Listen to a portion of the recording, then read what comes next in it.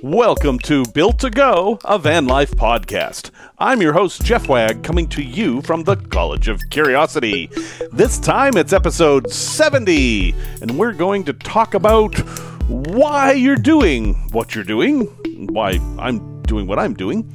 We're also going to talk about an absolutely insane road that you can drive if you can get yourself to Montenegro. We're going to have a product review of a 12-volt submersible pump, a place to visit that is very, very old, and we're going to talk about how to find out if your vehicle has any recalls. So thank you very much for joining me once again here, and I have to do a special shout-out to a lovely couple who wrote me a note from Australia. And they are Lockie and Liz, and I really hope I'm pronouncing your name right, and they just sent me the nicest letter as they're circumnavigating their lovely island country of Australia in a Toyota Hiace, which I'm super jealous of. For those of you in the U.S. who don't know what a Toyota Hiace is, imagine a Ford Econoline that was made by Toyota, or maybe even something a little bigger than that. It is a full-size Toyota van that is often used for things like airport shuttles and stuff like that. I've ridden in these things extensively around the world, but because of the chicken tax that I've talked about in the past, they are not found in the U.S. So, good on you for having such a cool van, and thanks very much for the note. It is much appreciated. That said, let's get on to today's topic, which is the rather esoteric, what are you doing? And by that I mean, why are you doing what you're doing? Everybody listening to this program, almost everybody, I actually got a note from someone who doesn't have a van, or an interest in having a van actually, but the vast majority of people listening to this program either have a van, want a van, or have another vehicle that they're traveling in or want to travel in. But there's an interest in traveling and living in a vehicle for some length of time. Why do you want to do this? Why don't you stay in your nice, comfy house or apartment or your mom's basement or your mansion or whatever your situation happens to be? Why do you want to limit yourself to a tiny bit of space and give up the niceties of air conditioning and reliable electricity and running water and that so very important but often overlooked thing, modern plumbing? Well, I know why I'm doing it, but I think it's important, especially for the new folks, to be very clear in their mind as to why they're doing it. Now, there's no right or wrong reason, but there are folks who become enamored with van life, hashtag van life. You know, they are on Instagram and on YouTube and seeing these beautiful people in their beautiful vans in beautiful places, and they say, that looks great, I want to do that. But what is that? And sometimes people will spend money or spend hours and days and months and years building out a van, get behind that driver's seat, and have nowhere to go. What I'm suggesting to you is that you need to have a mission. Now, when I say need, you can do whatever the heck you want, but I will suggest that you will have a better experience, especially during the rough times, if you know why you're in a van, if you have that thought at the forefront of everything you're doing. So a very concrete example of this is this Aurora project I'm doing. And I apologize if you're sick of hearing me talk about it. It's occupying nearly all my mental space these days. But it is a mission. It is a goal. It is a purpose. It is a thing that when I get up in the morning, I am going to spend my day getting closer to accomplishing that goal. The van is a means to do that. Could I visit every Aurora in the United States without a van? Absolutely. But it would cost a heck of a lot more money staying in all these hotels, and that's not even the worst part. The worst part is the flexibility. Part of me wanting to be in a van is that it gives me this ultimate flexibility that I don't have to be in a certain place in a certain time. If it's 3 o'clock in the afternoon and I'm tired, I can pull over and have a nap. Or I can just pull over and spend the night there. Or if it's 2 o'clock in the morning and I can't sleep, I can just drive. I am free. And I think that will resonate with an awful lot of people who are intrigued by van life. But I have a mission. I do not wake up in the morning and sit there and think, what am I going to do today? Now, again, there's nothing wrong with that, but too many days of that, and I fear that you might get to the point where you start thinking, what am I going to do today, and why am I in a van? So let's talk a little bit about what your missions might be. For some folks, it's very simple. They want to see the country. So they'll set a goal of seeing all 48 of the lower states, or maybe even all 50 states, which it's a little tricky to get your van to Hawaii, but it can be done. Some folks want to see all the national parks, an absolutely wonderful goal that I think you should put off until next year. And some folks just want to have adventures. So their mission may be a daily mission or a weekly mission. They'll say, we're going to stay here for 2 weeks. Then we're going to go here and stay 2 weeks there. What a mission does, and this is counterintuitive, is it limits your choices. Because ultimately, while we're all doing this for freedom, we want freedom. Freedom is a tyranny. Doesn't that sound crazy? I know it sounds crazy. It sounds crazy to me as I'm saying it, and yet I've seen it be true time and time again. Freedom is a blank piece of paper. And any artist will tell you, including writers and painters and illustrators, that there's nothing more terrifying than a blank piece of paper because it is entirely free. And when you start limiting yourself, that's where creativity comes from. That's where experience comes from. That's where genius comes from. And there are many ways to quote-unquote limit yourself in a positive way. For example, you're an illustrator. Well, for this particular thing, you are only going to use a number 2 pencil. That's it. You're not allowed to use any other tools. You're going to limit yourself to a number 2 pencil. Now, what can you draw with a number 2 pencil? What's on your mind? Well, I've been feeling this way. Okay, how can I express how I feel that way with just a number 2 pencil? And so on and so forth. It sets you down the path to accomplishing your goal. And what that looks like in van life is you're sitting behind the wheel of your van and you have an endless option of roads to take and where to go. And if you're like me, if you're a curious person, it's completely overwhelming because I see opportunities and things I want to see down every road. I firmly believe that no matter where you are, there is something interesting to see there, and I want to see it. But I don't have enough time to see everything. I don't have enough space in my head to cram it full of all the things I want to. So I have to limit myself. The other important part of having a mission is to stop running away from things and run towards things. You'll hear people talk about, oh, I want to quit my job one day and do van life. Oh, I want to get out of this relationship and do van life. Oh, I just want to start over. Those are all valid reasons to do van life, of course, but they're all reactive. They are all responding to something that you want to change. They're not actually goals. They're the desire to close a door. And yet a van represents nothing but a huge open door. So the challenge then is to convert that. And let's take the tragic and yet all too common example of leaving a relationship. Whatever has happened in your life, you find yourself needing to leave a relationship and start over, and you think a van might be the way to do that. Okay, everything is fine there. That is a very common thing that happens. You can find videos all over YouTube about people who are doing this. But then what? That is not an end. It's a beginning. So I'm asking you to consider this. Set yourself a goal. It doesn't have to be a big goal. It doesn't have to be an important goal. It just has to be something that limits your choices so you can focus on what's right in front of you. Here's another example of this. I was leading a tour group on a cruise from Hawaii to Australia. That's a very long cruise. It was 18 days, and there were 2 stretches where we were at sea without any stops for 5 days and 6 days. I was traveling by myself, and the group I was leading wasn't a group that I was kind of intimate with. These weren't folks I'd hang out with. I would just put on my official tour guide hat and show them things. So I was basically alone on this beautiful big ship in the middle of the Pacific.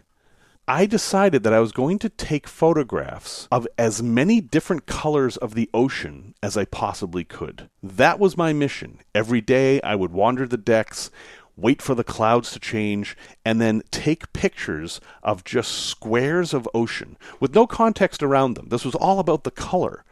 And I ended up with hundreds of pictures of every possible different shade of blue and green and black and gray. And all these colors I really had no idea that the ocean could be. Now, at the end of this, did I exhibit this in an art gallery and win all kinds of awards? No. I never showed it to anyone. I don't even think I still have it. The point of doing this wasn't to have a final product.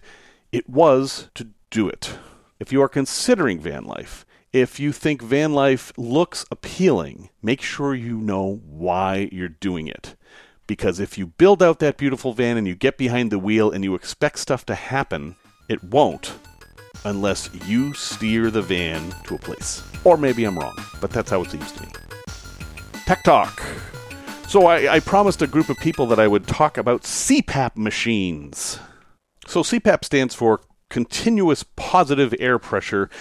These things are basically fans that blow air up your nose and in your mouth. I mean, all right, they're for folks who have obstructive sleep apnea. They're for folks who have trouble breathing at night while they're asleep. They basically stop breathing. And this device, which is often a mask that goes over your face, sometimes it just goes over your nose, blows air and keeps your airways open so you keep breathing. That's it. They're very common. Lots of folks have them. But a lot of folks who have them are concerned that they won't be able to do van life.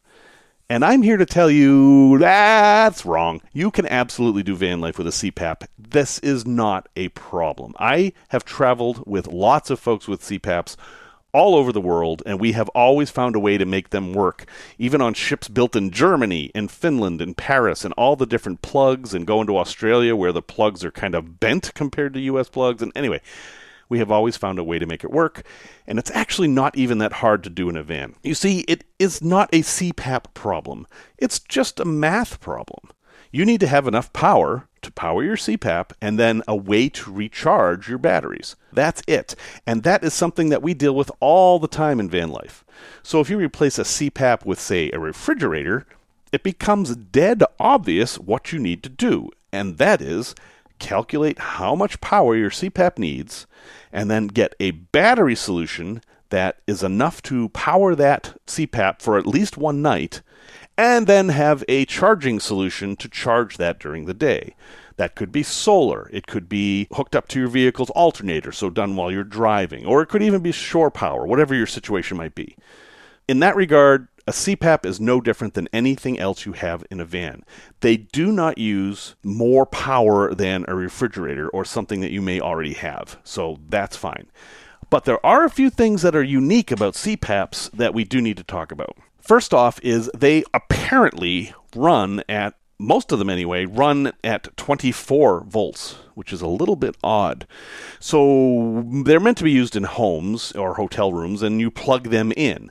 Well, that plug that you're plugging in is actually converting the power to 24 volts, which makes it a little tricky for using in a van because most people have 12 volts in their van, not 24, although some do. So if you're buying a CPAP, the easiest way to deal with this is to buy a CPAP that has a car charger adapter for it. And these are magic devices that turn 12 volts into 24 volts. That's the easiest, simplest, smallest, most efficient way to do this. You can also use an inverter, but as I say all the time, inverters are inherently wasteful and you're going to lose at least 10% of your power. But that may not matter. If you've got plenty of solar panels and you're not worrying about recharging your batteries, maybe 10% isn't a big deal and that works just fine. But CPAPs have different settings. And so because I don't have a CPAP, I asked on the internet if anyone had experience using one. And a lovely person by the name of Mara helped me out and said that her mom camps out with a Jackery 500, which is a mid-size, quote-unquote, solar generator. I really hate that term. And she has a CPAP. And so when she uses that CPAP for a night, she still has 60% of her battery left. So she could do 2 nights with a Jackery 500. But she turns off the heat and humidity. Different CPAPs have different settings for heat and humidity. Sometimes they're combined. There are actually passive humidity units where it doesn't use any power. It uses the moisture from your breath to actually humidify the air. And that would be ideal. But yes, if you want to use a CPAP in a van and not have $3,000 worth of batteries, you're going to have to turn off the heat and humidity. But if you're willing to do that, it is fairly trivial to power your CPAP for the night. So, CPAPs are not a barrier to van life at all. They're just another little math problem. It's easy to solve them. You have no worries. Tales from the road. I was fortunate enough to take a trip to Montenegro, which is a fairly new European country in the Balkans.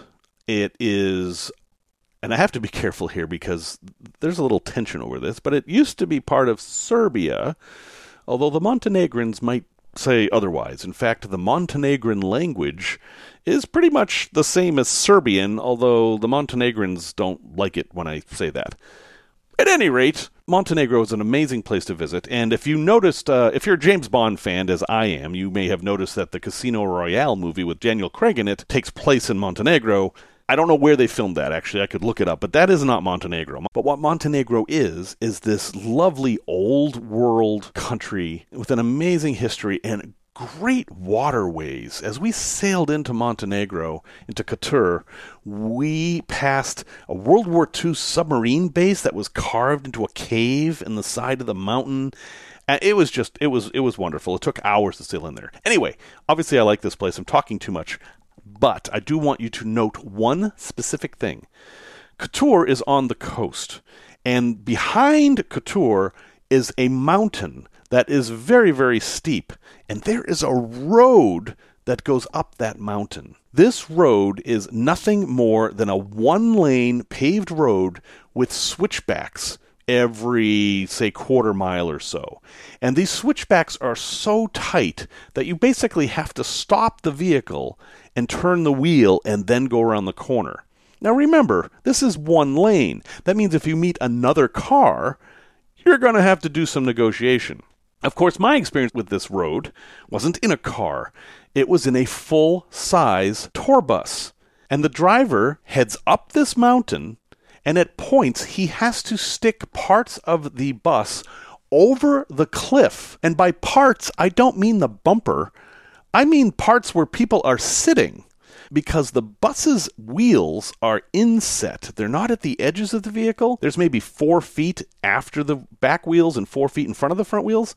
While he's driving the bus, his wheels on the road, but he is dangling off a cliff. And as we were heading up, and many of the passengers were taking note of their newfound appreciation of heights, 2 guys came down the hill in a convertible doing about 50 miles an hour. And they stopped, and it was fine, but I'm like, holy cow, they need to build a new road here. This is not safe. And I said that, and the English-speaking tour guide said, "Oh, this is the new road. Look over there, and you'll see the old road." And I looked, and what I saw looked like an obstacle course that a goat would have a problem with. That was the old road. Anyway, if you are fortunate enough to make it to Montenegro, absolutely either drive this road or take the tour. I can't actually say that it's safe, but I can say it's memorable. And, well, that's kind of what it's all about, isn't it? Also, as a bonus thing, just a weird little thing, if you've ever played the game Skyrim, you know how all the towns have these taverns in them that, to American eyes, are kind of a strange architecture. There's rooms on the side, and then there's like a lofty area. That's what the buildings are like in Montenegro. When you get to the top of the mountain, the tour bus will probably take you to one of the taverns, and it will feel very familiar when you go inside, because it is exactly what they use to model the taverns in Skyrim. Anyway, check it out. Wonderful place to visit, and I really hope to get back someday. Product review. I I have a 12-volt submersible pump. So most of the van builds I see and most of the plans and designs I see use a traditional RV pressure pump. This is a pump that has a switch in it that detects pressure. So when you turn on the tap, water comes out, the pressure drops, and the pump turns on to get the pressure back up. And then when you turn the tap off, the pump will run for a few more seconds to pressurize the system, and then it waits for you to turn the tap on again. This works great. There is nothing wrong with this system, but it does demand that your plumbing be perfect. You have to be pressure tight. No air can escape from anything. And on simple van builds, this is a burden that you really don't need, because you can also use a 12-volt submersible pump like I have. This is also called a Westphalia pump because the Volkswagen Westphalias use this system. It's just a little tiny 12-volt pump that you actually put in the water tank. And it'll dangle from wires, and then a hose comes out of it and goes to your faucet. And when you turn on your faucet, nothing happens because you also need a switch. And that's the trick with these things. The switch will turn on the pump that lets the water come out. Now, some people install these without a knob on the faucet. They just have an electric switch and then water comes out. But it will always come out at the same speed. I bought a SureFlow faucet that has an electric switch built into the knob. So when I turn on the knob, that powers the pump, and then I can adjust the flow at the same time. For me, this is a great solution for a simple build because the 12-volt submersible pump is usually less than $20. It's not expensive. And you can put it in anything. It'll work in a 5-gallon bucket. It'll work in a 1-gallon milk jug. It doesn't care where it is. It just needs to be submersed. I have mine in a 5-gallon jerry can, and it works great. The SureFlow faucet is more like $50, but it's super convenient. But again, not necessary. You can take a bent piece of copper, install it over your sink straight to the pump, and then just put in a simple switch, and you're done. I have had this thing in the van since I built it new. It has never let me down. It is freeze tolerant. I have frozen it in my tank a few times, and as soon as it thaws, it's fine. The only issue I have with it, and I want you to learn from my mistake, is I used a very flexible plastic hose that collapses over time. The hose kind of pinches. So when you put in your 12-volt submersible electric water pump, make sure you use a hose that's semi-rigid so that it won't collapse. Usually these are braided, and they don't have to be stainless steel or anything like that, but a braided hose like the kind you would find on a kitchen sprayer, that would be a better thing to use than what I used. Or you can put plastic joints in wherever the hose will bend, say at the top of the tank. But anyway, just watch out for that. So I do recommend 12-volt submersible pumps. I'll have links in the show notes to the one I have, as well as the faucet, which is kind of the magic that makes this work. But consider this if you're doing a build, especially if you're not going to have hot water. If you're just going to have fresh water, this is a great, affordable solution. A place to visit. This is a very cool place that does take some work to get to that I don't know anyone who's actually been there other than me and some of my friends. I mean, people go there all the time, but it's not a place people talk about. It's called Chazy Reef. That is Chazyreef, Chazy Reef, and it's named after Chazy, New York, but it's not in New York, it's in Vermont. Specifically, it's on an island in Lake Champlain, but it's an island you can drive to if you're very, very patient.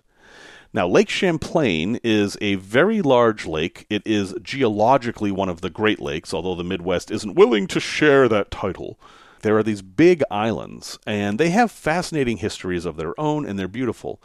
But if you leave from Burlington and weave your way through these islands, eventually you will end up at Isle La Motte. And if that sounds a little bit French, that's because, Vermont, Green Mountain. It's a French place we're going here. It's not really that French, but the names are. Isle La Motte is very close to New York, though technically still in Vermont. And there is a reef there. A reef doesn't mean a coral reef underwater. Capitol Reef in Utah, another popular place to visit, is also a reef. It actually means it's a barrier. It's something in the way. And on Isle La Motte, this reef is a big portion of rock that's exposed. And it's actually so big it stretches to Tennessee. But there's only a little bit of it exposed right here. And it is not a coral reef. Why? Because it's older than coral. All coral. It is older than coral can be because coral wasn't evolved yet when this reef was formed. And it is filled with fossils. You're basically walking around on a moonscape with a huge variety of fossils embedded in the stone. And one of those fossils is stromatolites. Stromatolites are a precursor to coral. They're basically thought of as what coral evolved from.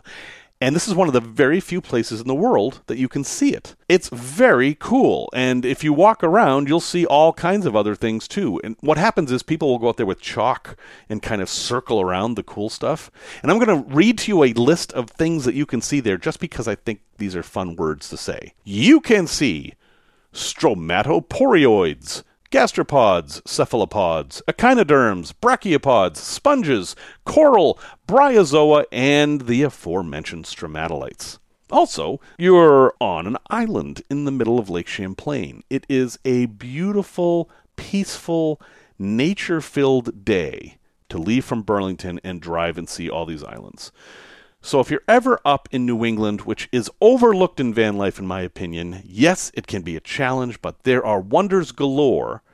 See if you can fit a visit to Chazy Reef into your itinerary. And here is a weird tip that I may be the only person on the planet who knows this.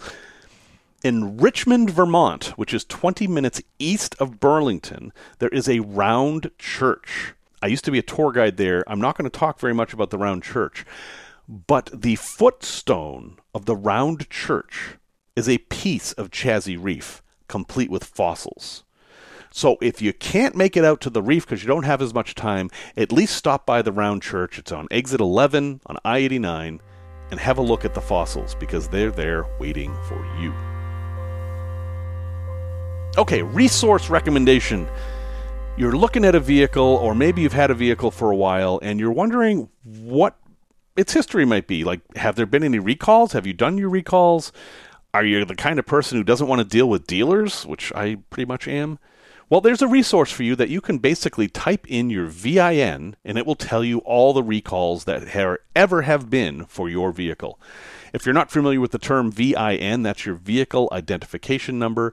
It is found on a metal plate, usually at the lower right of your windshield, if you're looking through the windshield from the outside, and also on the inner door of the driver's side. It can also be found on your insurance card in many cases. It's on your title.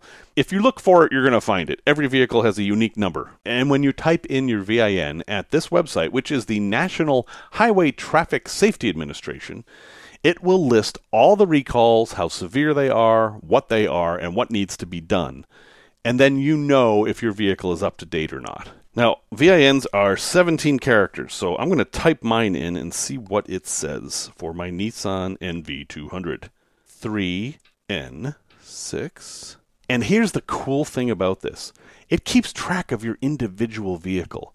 I can look at this and my report says 0 unrepaired recalls. But that's because I had them fixed. I know there were recalls for my vehicle, and this keeps track. So if you're buying a used vehicle, this is super helpful so you will know whether a recall was done on your vehicle or not. I'll have a link in the show notes, but I will read to you what the URL is. It is NHTSA, that's National Highway Traffic Safety Administration, NHTSA.gov. That's really all you need to learn. But then if you're looking for this specific place, it's /recalls. So nhtsa.gov/recalls. And as a bonus, I'm going to give you another URL that is useful. This is driving-tests.org/VIN-decoder. There's a link in the show notes. What this one does is if you type in your VIN here, it will tell you everything about your vehicle, basically. So when I type in mine, it says that my style/body is a minivan, which, sure, I'll call it a minivan. It's a little bit arguable. It's made by Nissan. It's an NV200. It's from 2014. It's got 4x2 drive, which just means two-wheel drive. It's a 2-liter engine, manufactured in Mexico, and it's 7 years old. So it tells me how old it is, which is good because if you've got, say, a 2018 van, and maybe it's actually a 2014 van and someone's trying to pull a fast one, this website will tell you about it. It also even tells you what plant it was made in. Like mine was made in the Civac plant. Now, when you do this, they're going to try to sell you stuff. They're going to say, oh, you've got recalls. Click here to find your recalls and all that kind of stuff. You can get the full report if you want. They're trying to get money out of you. But that's up to you. You don't have to do that. It's helpful just to have the information that you can get for free. Also, if you scroll down at the bottom, it'll tell you the most recent complaints people have had with that type of vehicle. Now, this isn't about that specific vehicle. It's about whatever type of vehicle. So I can see here that someone in an NV200 had a fuel propulsion system problem. Someone's airbags were a problem. Actually, that's a pretty common one. Airbags. Anyway, enough said about that. I'll have links in the show notes to different VIN tools that will help you out if you're evaluating a vehicle. Oh, and sorry, one last thing. If you own a brand new Chevy Express, you just had a recall. Something like 60,000 Chevy Expresses were just recalled. So if you have a 2020 or a 2021, you definitely want to check this out and see if your vehicle's been recalled, because I think it's actually something pretty important. Thank you very much for listening to episode 70. Music, as always, is by Simon Wag, and you can get a hold of me at jeff@builttogo.com. That's 2 T's, not 3, not 1. You can also find us on Facebook at Built to Go, a Facebook group, and we have a Discord server. Yes, you guessed it, Built to Go, a Discord server. And until next time, remember the words of Gustave Flaubert. Travel makes one modest. You see what a tiny place you occupy in the world.